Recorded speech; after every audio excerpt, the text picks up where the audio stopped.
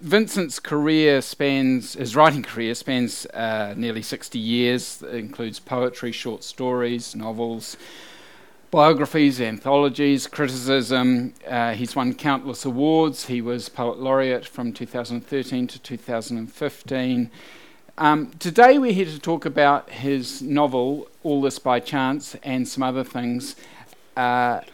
We had another session, wonderful session yesterday at the Bell Tower talking about some other things, but All This by Chance, it's a remarkable book. It was just released in March, and we are incredibly lucky to have someone like Vincent here in Marlborough to talk to us today. So, ladies and gentlemen, can you please join me in welcoming Vincent? Thank you.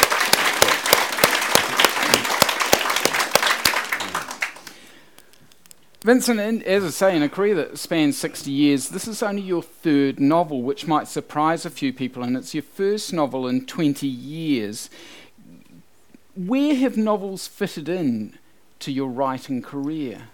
Well, spasmodically, as you can say, but yes, I don't think of myself sort of in terms of being a poet or a short story writer or whatever, but rather as a writer, so that, simply writing whatever happens to have your attention at the time is the important thing, rather than thinking, oh gosh, only 2 novels, and if I'd worked harder I might have 3 or something. Yeah. Yeah. So it's not an issue, and it would be if I wasn't doing anything else in between. But there's been a lot of in between, hasn't there? Yes. Yeah. I mean, Nicholas Reed, in reviewing it, said it's such a compellingly written and accomplished piece of work that it's surprising he's not written more often in this form. Looking back on your career, do you think, maybe I wish I might have written more? Or No, looking back, it's not a matter of writing more. I wish I'd written less when I pick up some of the books I've done. We talked about that yesterday, and I might just get you to repeat one little story. Vincent doesn't look back on his early poetry with great fondness, unfortunately. There's a couple of collections at the start. And can you just briefly retell that story of a poor student and a suggestion that you came up with, how she might earn more money? Oh, yes. Well, she's a student I probably owe more to than any other I ever knew. There was this very smart but really sort of hard-up girl about when I was still at Victoria. This must be 30 years ago, and she was saying she couldn't get a holiday job and it was very difficult for her to get fees and so on. So I'd once written an awful book of poetry called Revenants, but it doesn't matter how awful a book is, it will get into a New Zealand library. And so I said I'd give her $10 for every copy she could bring to me, and that's why you can't find it in any library. But I told that to a librarian once, who was horrified, of course, as you can imagine, but I did everyone else a good turn. All This by Chance, and look, I appreciate that some of you won't have read it, and it's very briefly, it's a novel that spans about 3 generations of a family, crosses the globe. We go from 1947 England through to 2004, I think, and back in Europe, and then at the very end it goes back to 1938 in Germany. It reads like a book that might have taken a wee while to write, Vincent. Is that correct? Yes, it's difficult to know what is the average time that you should put into a novel, but it didn't take, in the 20 years between that and my last novel, it certainly wasn't there. It was really just in the last few years. And I started it as a short story, I think about 4 years ago, and then more or less forgot about it and came on it again a couple of years ago and thought, I'll expand that and go on with a bit. Where did the spark come for that short story? For the short story, it was about a time when I was living in Athens, and so that chapter sort of, in a sense, came first. Right. There's a Jewish theme threaded through it, obviously, because it involves events that happened during the war, and the families, one side of the family has a Jewish heritage. Can you just tell us a little bit about how you came to tread in that world? Yes, I'm very aware that it was a tricky area for a writer to take on. I was very disappointed that the publisher used the word Holocaust on the cover. I wouldn't presume for a minute to try and write about sort of the Holocaust in a serious or proprietorial way, because I've got no right to. And as well as that, there have been simply dozens, hundreds of interesting and good bits of fiction written about the Holocaust by Jewish people particularly, and so on. So that was the biggest challenge in doing the book. I knew the story had to take in certain events or certain periods and characters with connections with the Holocaust, but the way I regard it is what I'm dealing with are just 4 or 5 characters, New Zealanders, who are also Jewish. And so it was not saying or claiming to say anything larger about history than just look at the experience of these few people. But it also seems to me that as long as there is one Jew in New Zealand, the Holocaust is also a New Zealand story. You can't get away from it. But I hated the idea as if I was trying to, take on board a historical experience that racially and every other way I've got no right to claim. So that, in fact, is the reason why there's one scene. There has to be one scene which is in Ravensbrück, the women's camp, but you see that through, and it has to be seen through the eye of a prisoner. But the character who tells that is actually a Jehovah's Witness, because the Jehovah's Witnesses were given a very bad time by the Nazis, and I didn't know much about them before I started doing this book, and finished up with an enormous respect for them, that they were the only women in the camp, and it was similarly in the men's camps, who could have walked out just like that. All they had to do was go and sign a bit of paper to say that they didn't regard Hitler as Antichrist, and not one woman left the camp, of hundreds there. And many died sort of in the way you expect in the camps and so on, simply because of this principle they had. And they were greatly respected and admired by the other inmates in the camps. They were incorruptible. And so that's why I thought, if I use this, at least I can say, well, yes, you say, what right have I got to write about a Jehovah's Witness? But it didn't seem quite appropriating in the same way it would have been to pretend I was looking at something from a Jewish mind. So that was, I suppose, technically the most and emotionally the most important decision I made was that, and it let me off the hook, frankly, of anyone coming along and saying, what right have you got to be talking about this? People has anyone come? Oh yes, there has been one review that really had me on about this. One review said it's not Jewish enough, and another said it's too Jewish. So, and some people have said you've got no right as a non-Jew to be writing about this. No, they haven't quite. They haven't put it like that, but that was clearly the implication, and I can quite understand that point of view. But I really did sort of try and take care to avoid that particular charge. Right.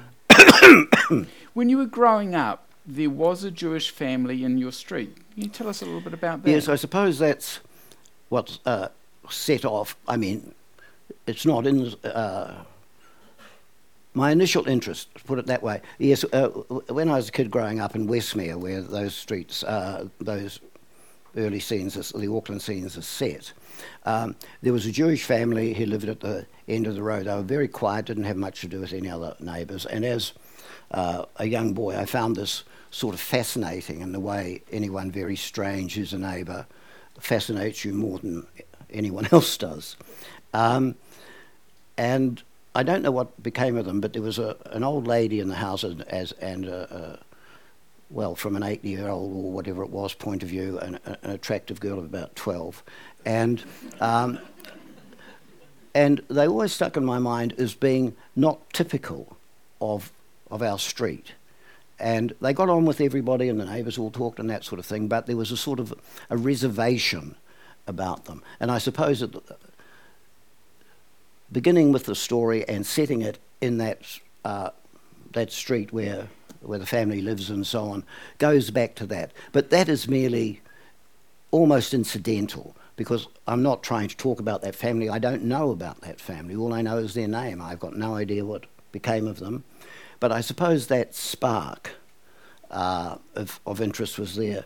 And then, of course, a bit later, when you found out all the dreadful things that were coming out after the war, just at the stage just before I went to school and so on, but you'd see them in the newspapers and hear growing up sort of talking about the revelations of the camps and so on. Naturally, that fascination became even more when you thought, why would it happen to those people and not to the rest of us? And it was all sort of that muddled, childish thinking, which had gone underground for a very long time, and until finally I started writing this. Now, you mentioned in thinking about all this, there's a poem that you thought you might read now. Oh, yes, this is just before I started writing the novel, and it's just a little poem, but it's about a very touching anecdote I read in a biography of a Hungarian Jewish writer.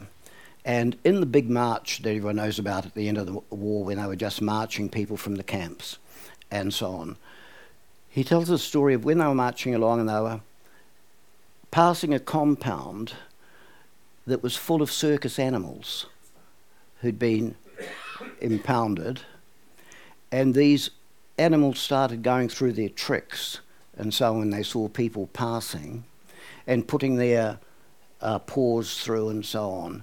And he said there was a sense of almost, not identification, but a sort of some kind of rapport between the animals and these people being on the death marches. It always stuck in my mind as what a vivid image that is. So this is a short poem, so it's called Road from the Camp. A story here I wish I hadn't heard. A row of prisoners stitched with yellow stars, marching a summer road, oddly surprised to pass a compound lined with circus bears, with creatures of diverse and mottled kind, remnants from simple entertainments lost. Both sides look up, confused. The memories stir. The bears perform their stunts, for favours tossed once their way by children, parents, scraps for begging paws. Those mime displays 100 years back, was it? Thinking how they and these once met in civil ways. This is the story of the final show, the trawl of stars from village and from city. The bears withdraw their paws, conclude their dance, watching the humans pass with almost pity. Thanks, Vincent. The book spans the world, or a lot of it anyway. Auckland, London, Greece, Germany and Poland. You've lived in many of these places and presumably were able to draw from your experiences. You went to Greece at one stage in the 60s, wasn't it, to live, but that was curtailed. Yes, that was the year of the revolution. So after the coup of the colonels, you could only renew your permit twice. So that meant after 6 months you simply had to get out.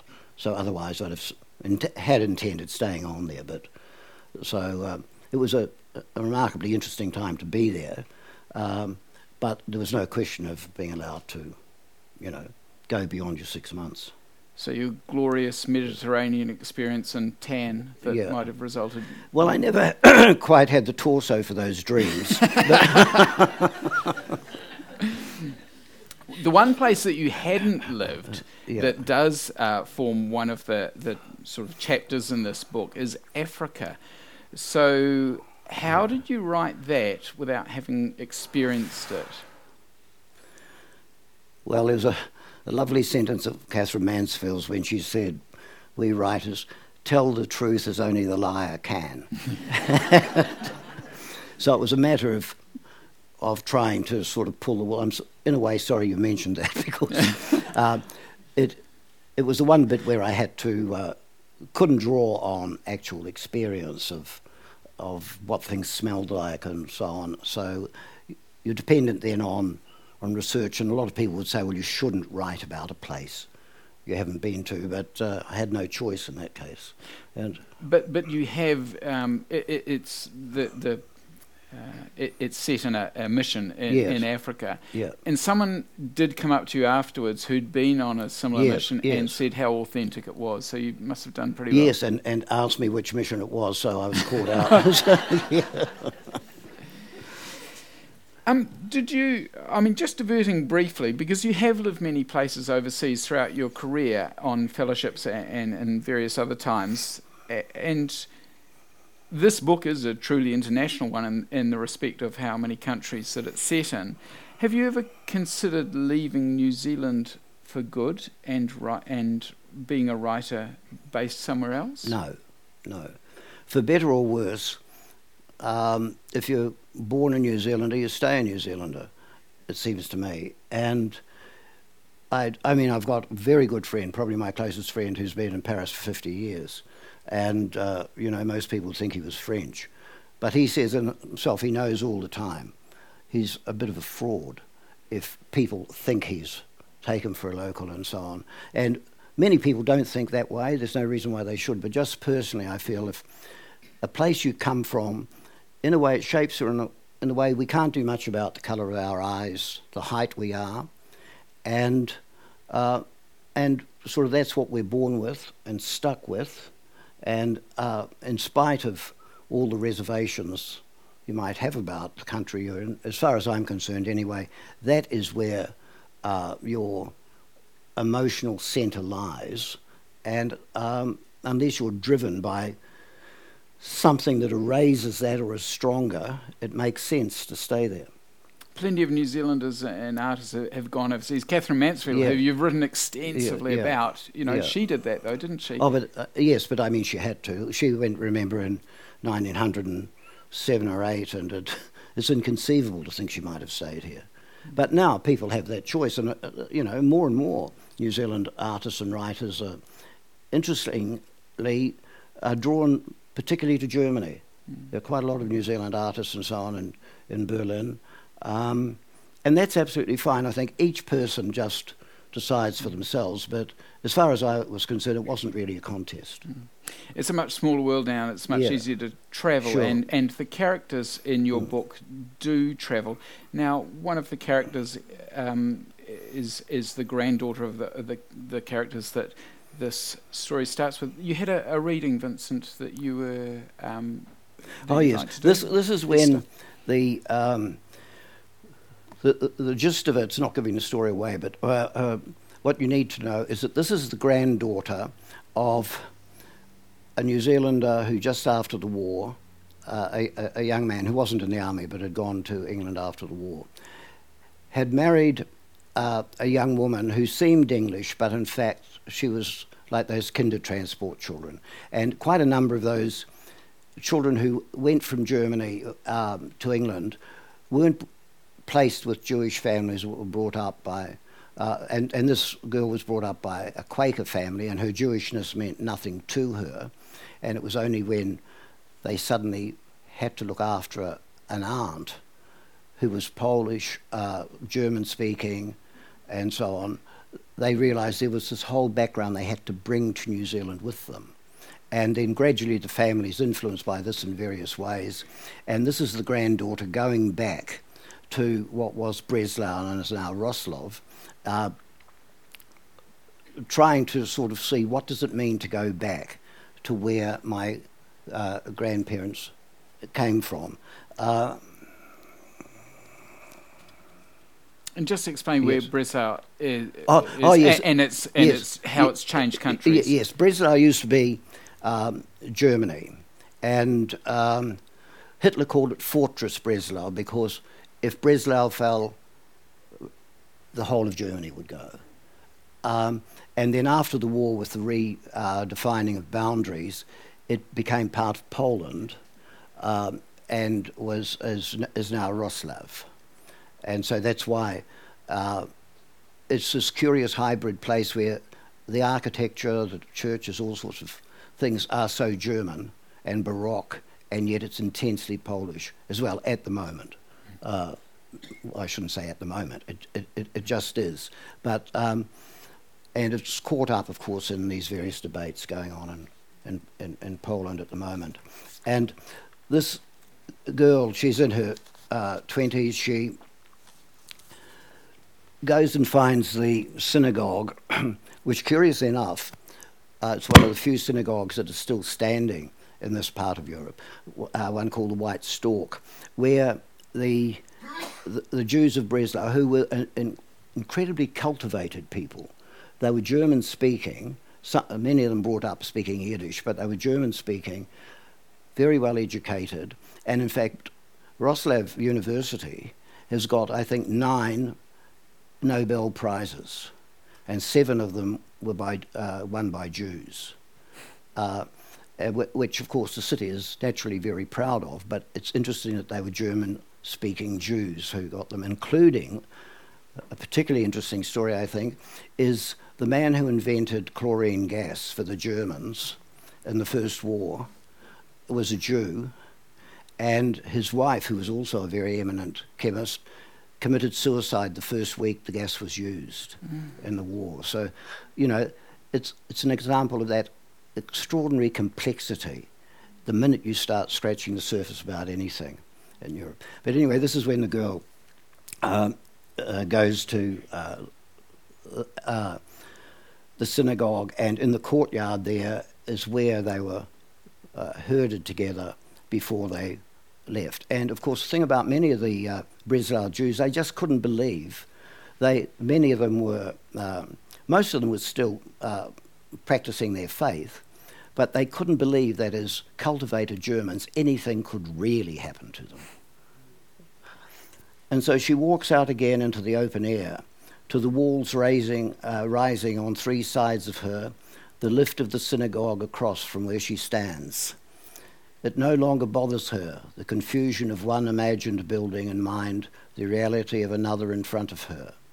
Her accepting, she thinks, that is what must define me. The mess of it all is what I am. To be here now, in the square of the courtyard that struck her is so like the bottom of a well, rising several stories to that other square of now sharp blue sky. Where they had been instructed to assemble, those who in absurd optimism and incomprehension still remained in the city to be rounded up. She looks at the overlap of one cobblestone against another, the window ledges exactly as they must have seen them, the rise of the flat pillars against the painted wall. They, the family, their hands holding, touching, comforting. She supposes, or perhaps not. She had read how the older ones at times like this, the devout, the ones with certainty of more than fear, already would be moving their lips, speaking the words louder even than that, and the guards amused at their presumption, the joke that prayer might slow so much as a child's shuffle on the march that would soon begin to the rail lines and the station. Once the timetables were set in stone, Esther's own lips now move as she says their names: Chaim, Elizabeth, Sarah, Hannah, Ephraim. She closes her eyes, leans her head back against the wall. She says them over again. There is nothing more she can do, the closest she will ever be to them. Yet to say so much as was is surely to say it in the present. The past is here or not at all. Thanks, Vincent. I mean, it's remarkable that the kind of crossover between that passage and this story with Diana Witchell. I don't know if some of you have attended Diana's sessions here, and again the stories of how Diana's family were taken to extermination camps and her father escaped, etc. So you've been to Breslau, haven't you? Yes, yeah. And as you say, it's a remarkable place. But I mean, how did it strike you? How much of that history still resonates around that area? Well, I think, for one thing, there's the number of Jews in Wrocław had run to a couple of hundred, probably. The big liberal synagogue was naturally destroyed with all the others. This one was actually one of the more conservative ones, and I've no idea why it survived. And there are a small number of people still go to that. I had the good luck of writing ahead and arranging to meet someone who might explain something of the Jewish history of the city and so on. And that person couldn't be there that day, and there was a rabbi instead, a rabbi who'd spent quite a number of years in America, and he took their place, and he was rather aggressive at first. He asked a perfectly reasonable question. He said, "What do you want from us?" And which isn't a good way to begin with someone you're hoping but after a while he couldn't have been more helpful, and even sort of took me into they don't use the big part of the synagogue now, but a smaller room where he took out the scrolls and chanted some of it for me so I'd know what it was like, and so on. And so I felt rather privileged that he'd done this, but you could tell that he was uneasy as a Jew still in Poland. Not that there is any distinction anyway, sort of politically, but it's just in the air, I think. But then I might be being unfair to Polish people saying that. And so I think what you'd say is that for some people it's still important, for others it's the past, and it simply doesn't matter. But he found it, the rabbi found it extremely odd that someone from New Zealand, and said a very curious thing. He said, "But isn't sort of New Zealand like Ireland?" He said, "The countries that treat Jews well." Isn't that a curious thing to say? And I felt almost on the point of saying, well, there were never many there to be a problem, but of course didn't. Yeah. While you visited the city, you didn't visit the camp that you write about, did you? No, I didn't want to. And can you explain a bit about your thoughts on that? Well, there's an extraordinary book came out a couple of years ago called "If This Is a Woman" by Anna Helm, which is an 800-page, very grueling book about the history of Ravensbourg, which was the women's camp. And if you read that, anything you want to know or need to know is there. And I had been, like lots of New Zealanders travelling, I'd been to Dakar and so on. But I thought, I don't want to get caught in that trap of what I call necro-tourism, of where if you've been to one camp, what can you possibly get by going to 2 or 3 or 5? You've been to a place where atrocities happened, you pick up in the most trivial way, finally, the enormity of what took place for people. And beyond that, it becomes, just in my view anyway, unless you're a Jewish person, it becomes a sort of voyeurism. And so there was no need to go there and to say, oh, well, I know exactly where the train lines were or something. So what? I didn't need to know that. So that was just my view about visiting places that carry this enormous historical burden of violence and so on that you can do nothing about, so don't feed off it. One of the major themes in this book, and it's been a theme in a lot of your writing, is about families and the relations between children and their parents, and in this case, the grandchildren as well. And the title of your book is All This by Chance. I mean, families are the ultimate all this by chance. You never get to choose them, do you? No. That's why I've no idea what the title means, actually.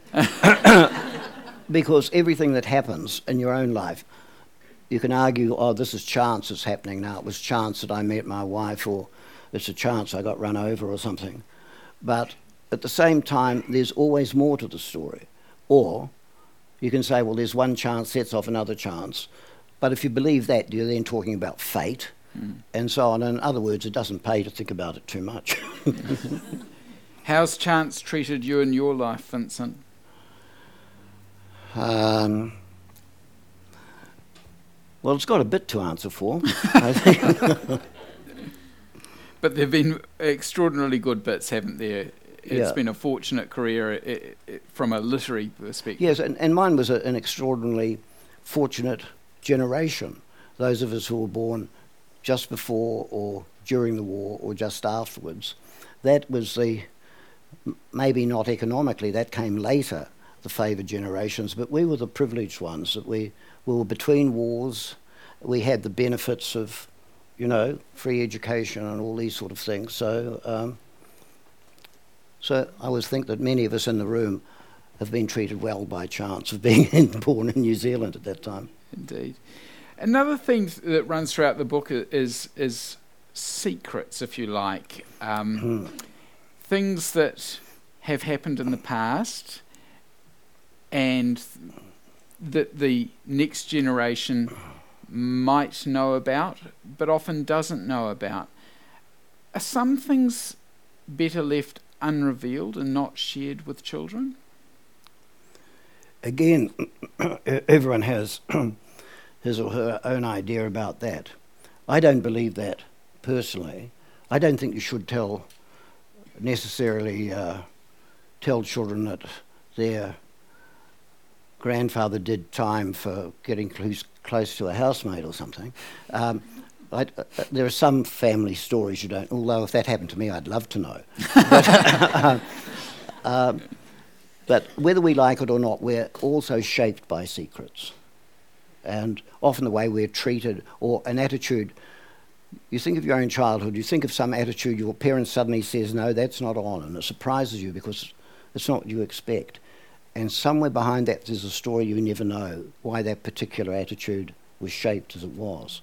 And so you can't get far in fiction of any kind without coming across things that some people know about and others don't. And so secrets are the wellspring that drives fiction. But I mean, in real life anyway, we dig too deeply into our family history, and perhaps there are things that we'd rather we didn't discover and know. I suppose so, yeah. I get a bit sceptical sometimes of people who are going into their history, family history, desperately hoping they're going to be the Duke in secret or something, And people can be so boring about their ancestors, can't they? And they're never as interesting to anyone else as they are to yourself. But that doesn't alter the fact that it's interesting to know about certain aspects of your family that often someone's dead and you find out something about them, or you find out something that would have influenced them, and so on. And, for example, I had an uncle who, or at least a removed one, who committed suicide in Wellington because he was a homosexual, and this was found out in the 1930s. And I didn't ever hear that from my parents. I heard it from other relatives after they were dead. And I think every family has something like that. And the good thing about secrets, I think, is that after a time, none of them are very shameful. But they become more interesting. There's a wonderful line in the book, the past like an avalanche, the past always waiting to happen. Yes. And I guess increasingly people are, as you say, searching out to find out about their past and their genealogy, and people now taking DNA tests to find out. Yes. You've had was it Helen, your wife, has had one of those, hasn't she? Yes. And what did she find out? Well, she had a grandmother who was adopted, and then found out that she was an Ashkenazi Jew. And I had a far more unfortunate experience. I was desperately hoping that, there'd be something interesting in my DNA, and it came out 97% Irish. So, so if you can live with a disappointment like that. I just quickly on that point, you told me a really interesting story the other day about that, because your family, you come over here, O'Sullivan, your Catholic family. Yeah. Tell me about your uncle and about how he adapted things. Yes. Well, my uncle's son's in the audience, so I'll have to be careful about this. No, I was just trying to explain how, with quite a lot of Irish families, you're Sullivan or O'Sullivan, or you're Donoghue or O'Donoghue, and how this has absolutely no resonance at all for us now. But if you go back a couple of generations, it involves you in sort of a number of highly emotional situations. Yeah. And what happened with your family? Yeah. One of your uncle changed his name, yes, essentially.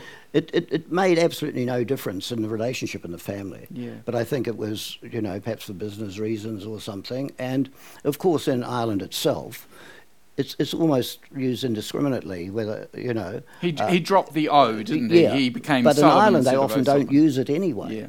So it's really not a significant issue now, although it was At that time. Yeah, 100 years ago. Yeah. Yeah. Just talking about secrets, though. I mean, are there secrets or not secrets? Are there things in your past that you have chosen not to share with your children? Or would most? I was going to say my school C results. I mean, if they asked, would you always be upfront? Or like Stephen, one of the main characters in all this, by chance, would you choose not to reveal everything? I think anyone who says I can reveal anything at all about my life either isn't telling the truth or is a very dull person.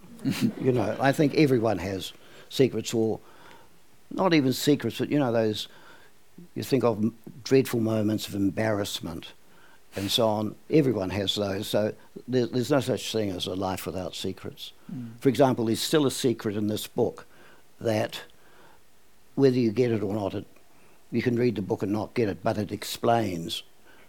I've put it there as a secret. I didn't get it. You had to explain it to me. Oh, no, so no. That says a lot about me, isn't it? Actually why Eva does commit suicide.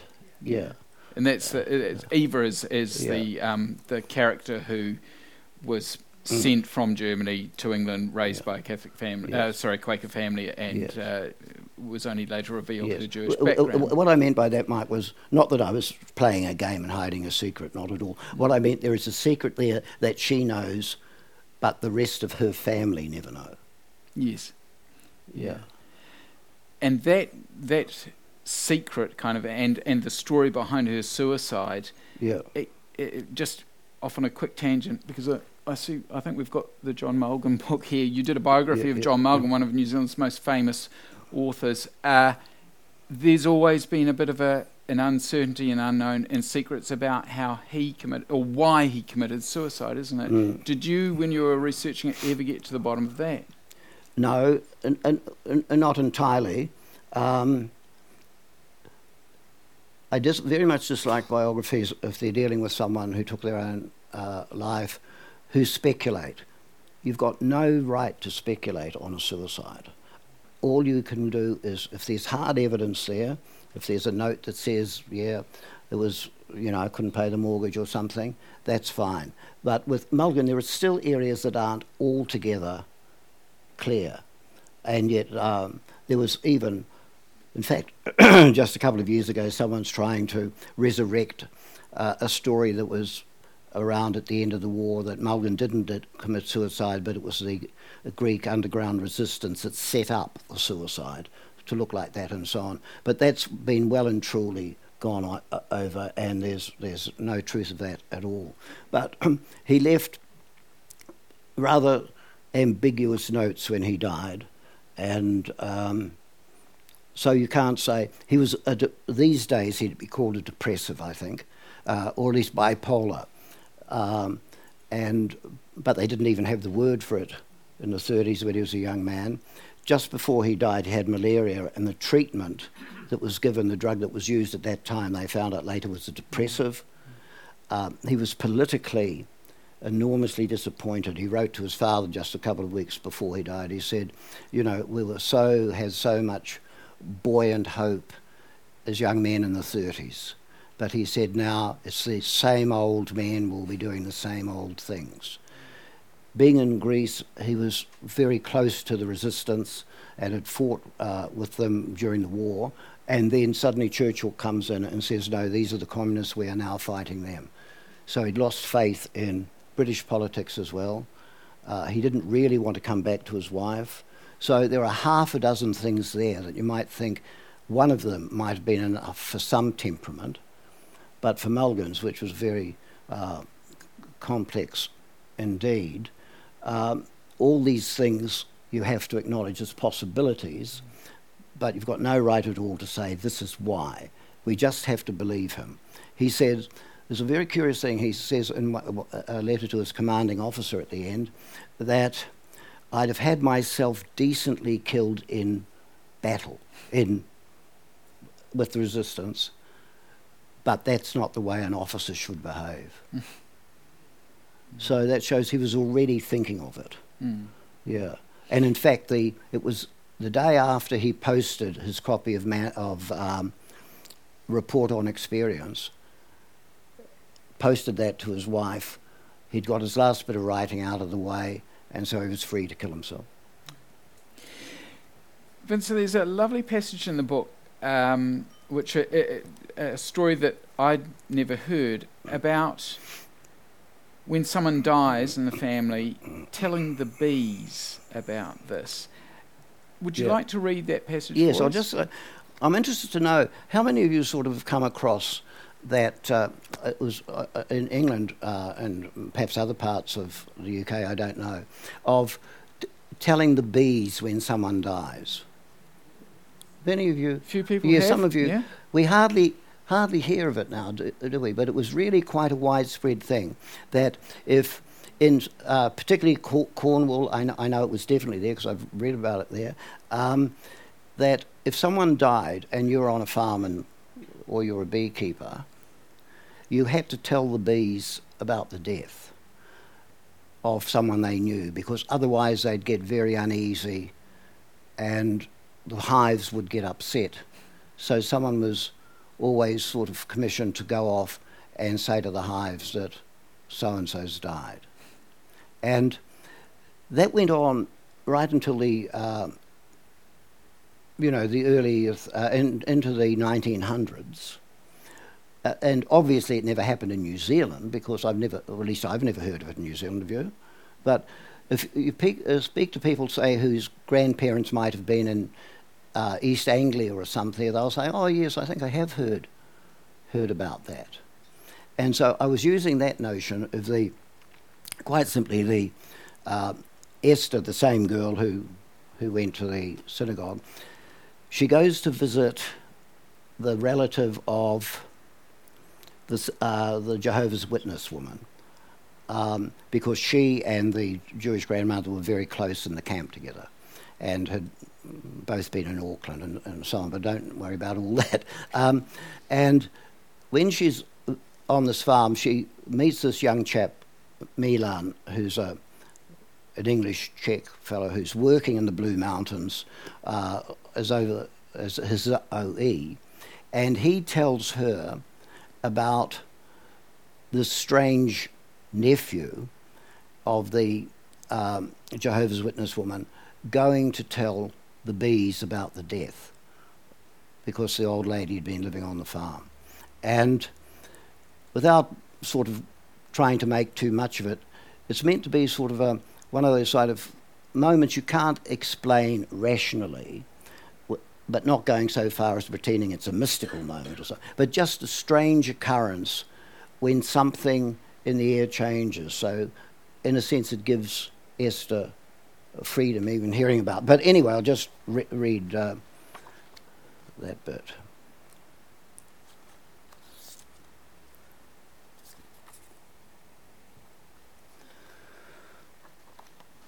Sorry. And so Milan described for her as they sat in the darkening room, the unsettling vividness as she imagined it, the tall man and the burring hives, and the grey and dappled barrier of the bush in front of him, the glare of his shirt and what seemed the afternoon's hot, empty pause.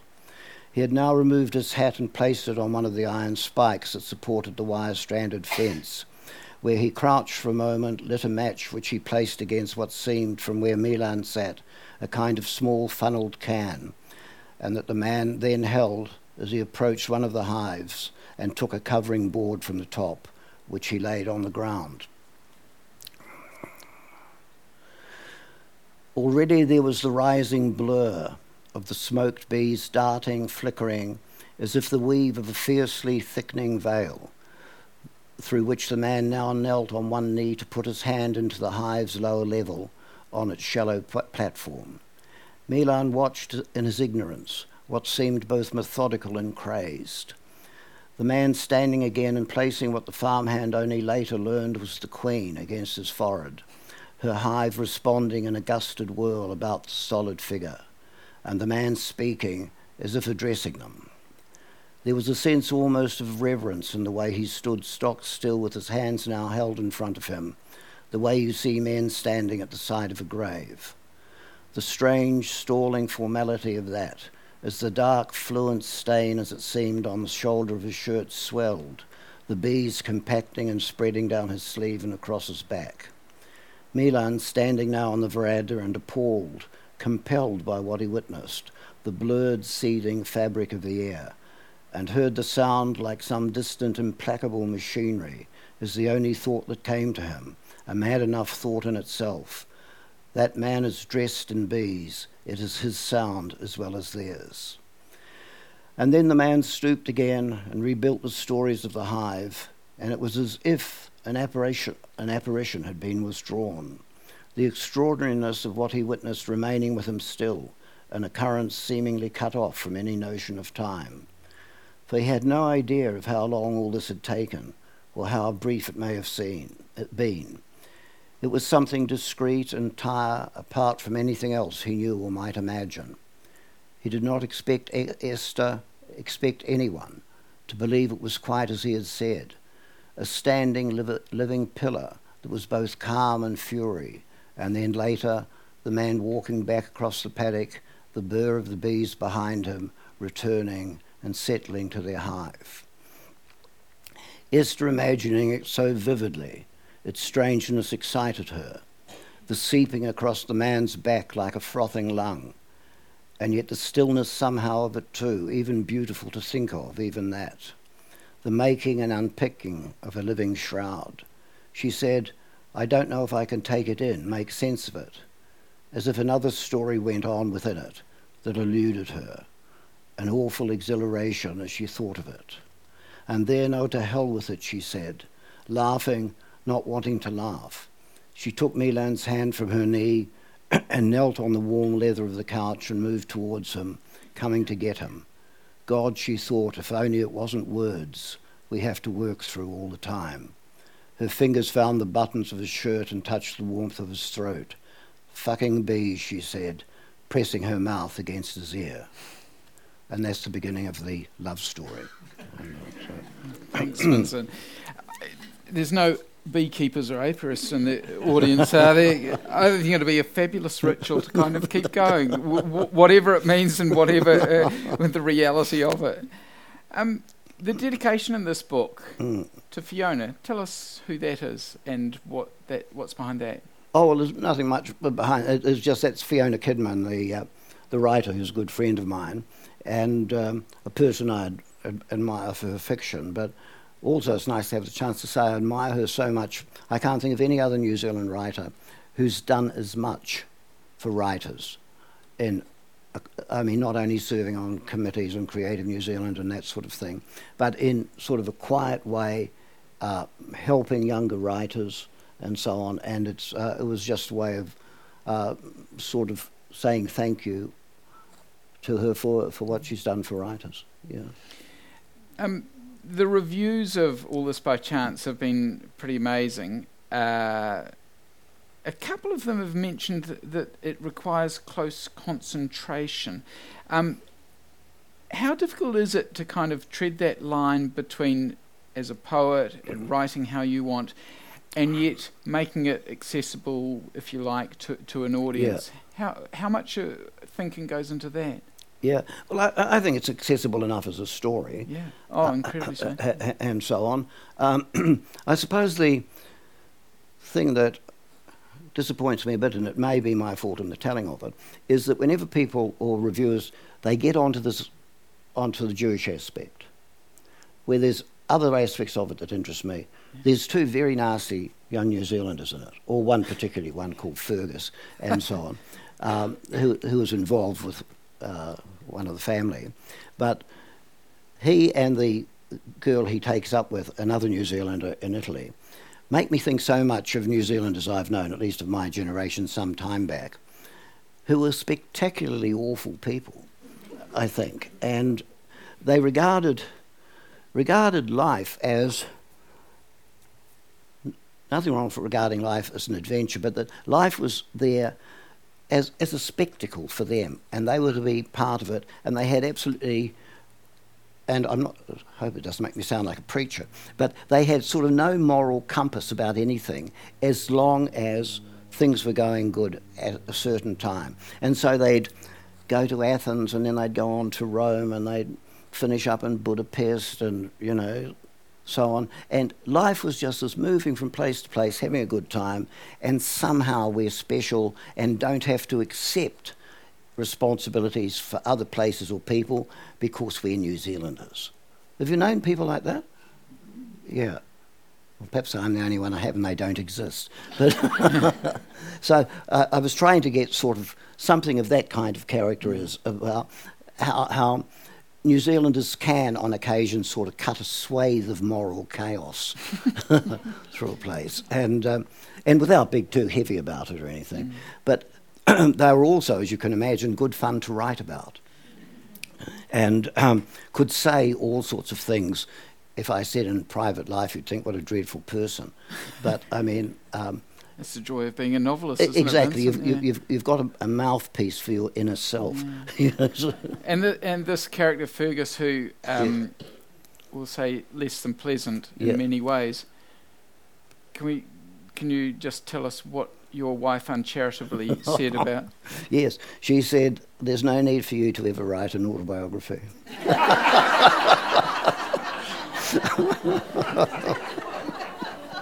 Yeah, but you mustn't ever quote her. Oh, no, it doesn't go out of this room, okay?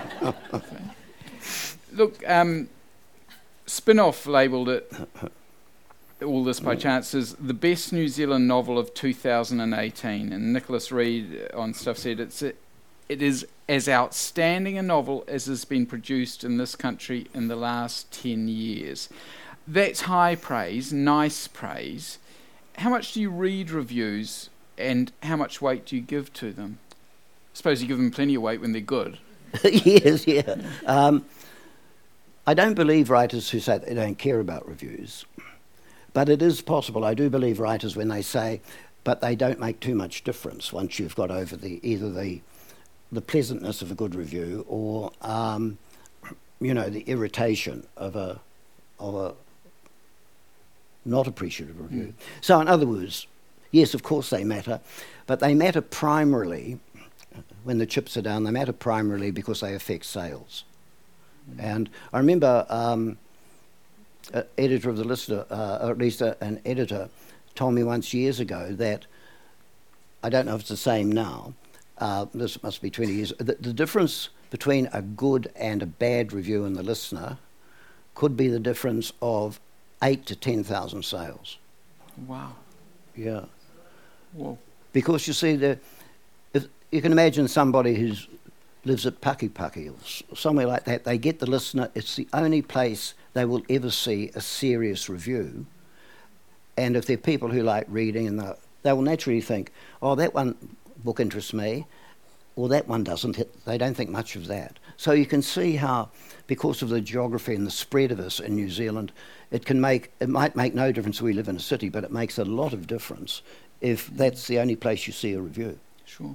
I mean, you've been a literary critic, so you know the effect also of criticism.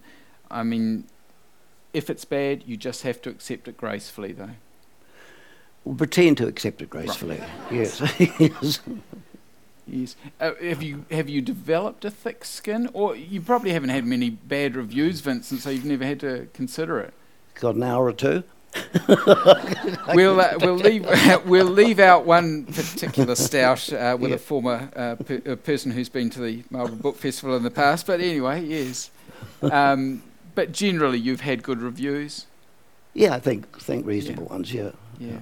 Well, it's a fantastic book. Look, ladies and gentlemen, we've got a few minutes. If there are questions from the audience, please take the opportunity to ask Vincent anything while he's here before he disappears back to Dunedin and the. I was going to make a joke at Dunedin's expense as I hear the rain pouring down on the roof. So that's not going to work, is it? But please, are there any questions from the audience in the front, madam? Yeah, just going back to the comment that you made earlier about having to write about Africa where you haven't been. I mean, that is a debate that has been going on for quite a while about who is entitled to write about what. Men shouldn't write about women characters. I know. Why you can't write about. I mean, but that's rather limiting, isn't it? Yeah, I don't believe it for a minute. My attitude is about any writer, write about anything you want to, and if you don't do it well, people are entitled to say so, and they don't have to agree with it or like it if you do it badly. But don't, for goodness sake, ever accept that there is something that you're not allowed to write about because you're into censorship immediately. And self-censorship is really no better than accepting it from someone else. Although, as I said, I was aware myself that if I'd written about a point of view from a Jewish point of view about the camps, I was free to do that. No one has got the right to say you shouldn't do it, but I think it would be a very foolish thing to do. Yeah. And aesthetically, quite as well as morally, I think you're letting yourself in for a fall. You're writing for a fall. Other questions out here? Madam. Back to the secret about Eva. Can you hear Vincent? About Eva? About Eva. Yes. Yes, and why she committed suicide. Mm. Do we have to find the answer to that ourselves from reading the book? I have read the book. Yes. And I don't know why. Oh, good, there's someone else that didn't. Yeah. Other than that, clearly she was depressed. Yeah, it's not hidden away as a puzzle. As simple as that, or is it something that Miss McGovern or Ruth, her aunt, They're aware of it. yeah. And I mean, do I have to really... no, you don't have to get a scalpel to find it or anything. No, you can pop down here afterwards and ask me. Yeah. If you Yeah. Oh no, I'd hate to think it was, you never got the right to play games, and think, this is like James Joyce's wife records that she would come into the room sometimes when he was writing Finnegan's Wake and so on, here and laughing and so on, and she'd say, "What's going on?" And he'd say, 100 years to work this one out. So there's nothing like that. It's just part of the story that isn't necessarily easily picked up because the other characters in the book can't refer to it because they don't know it. So we'll talk anyway on it. Yes, yeah. Barbie. I read your book about 6 weeks ago, and I've now bought a copy. I read it through my book club. Mm. I've now bought a copy because I feel I have to read it again. And I'm wondering, is that my fault or your fault? If you have to read it again because you didn't know what it was about, it's my fault entirely. Two small aspects. Mm-hmm. But if you had to there's read... no excuse really to make a book more difficult than you want to. If it's a difficult story, a difficult situation, sometimes you have to. If I read a novel, for example, that's anything to do with finance and money, I have to read it again, because there are some. Obviously, the person knows a hell of a lot more about technical things. Than I do. But no, if you had to read it again because you were puzzled, no, that's my fault. But I hope it isn't. I hope other people didn't hear you say that, really. Look, I can say it's a book that deserves at least one reading. It's a fantastic book, Vincent. Elizabeth Alley started her review of it by saying, is there anyone else like Vincent O'Sullivan? And we'll end this session by answering that by saying no, and he's unique, and we're incredibly lucky to have had him here in Marlborough for the book festival. Thanks, Vincent, and please join me in thanking him. Well, thank you, Mike. Thank you very much. Thank you.